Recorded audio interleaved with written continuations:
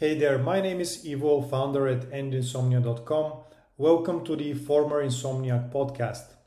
After suffering from insomnia for 5 brutal years and after trying everything to fix it, I developed a new approach targeting the root cause of insomnia, which is actually sleep anxiety or the fear of sleeplessness. In this podcast, I talk about the End Insomnia system, where I share tips, learnings, and insights from overcoming insomnia and tell the stories of people who do, so you can apply the principles to end insomnia for good too. If you want to get a 30-day free email masterclass on how to reduce sleep anxiety that people usually paid $200 for, and also receive this podcast as a newsletter every Saturday, go to endinsomnia.com. To end insomnia for good, there are key mindset shifts you need to embrace to leave your insomniac life behind. First, it's important to stop seeing yourself as an insomniac. If you keep telling yourself you're bad at sleeping, it becomes a self-fulfilling prophecy. Consider insomnia a speed bump in your life, not a part of your identity.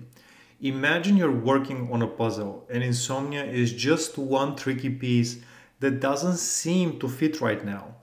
But with patience and the right strategy, like the End Insomnia program, you'll find where it goes. Now, about those nights when sleep just isn't happening. They might feel like the enemy, but what if I told you they're actually your secret weapon? It's all about flipping the script. Instead of dreading those sleepless hours, you can see them as your training ground. It's like going to the gym for your brain. Every tough night is a chance to build up your mental muscles so that over time the fear of not sleeping loses its grip on you. And you know how we sometimes create all of these rituals around sleep, like stopping drinks 4 hours before bed or not watching TV in bed? It's time to challenge those. It's about recognizing that some of these rules might be more about control than actual sleep. It's like you've always believed you can't swim without floaties, but one day you take them off and you realize you can float just fine. It's also key to remember that not every problem in your life is because of bad sleep. Sure, being tired doesn't help, but it's not the root of all issues. Life has its ups and downs, and it's normal to face challenges whether you slept like a baby or tossed and turned all night.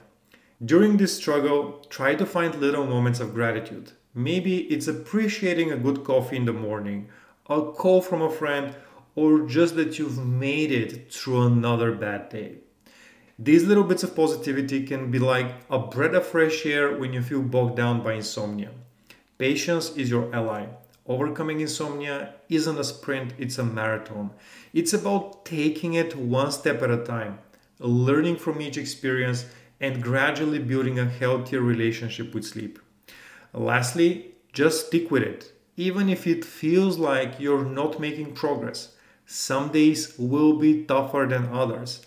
But that's all part of the journey. It's like when you're learning a new skill, there will be setbacks, but each setback teaches you something valuable. It's all about shifting how you view insomnia. It's not a quick journey, but with the right mindset, it's one you can make progress on.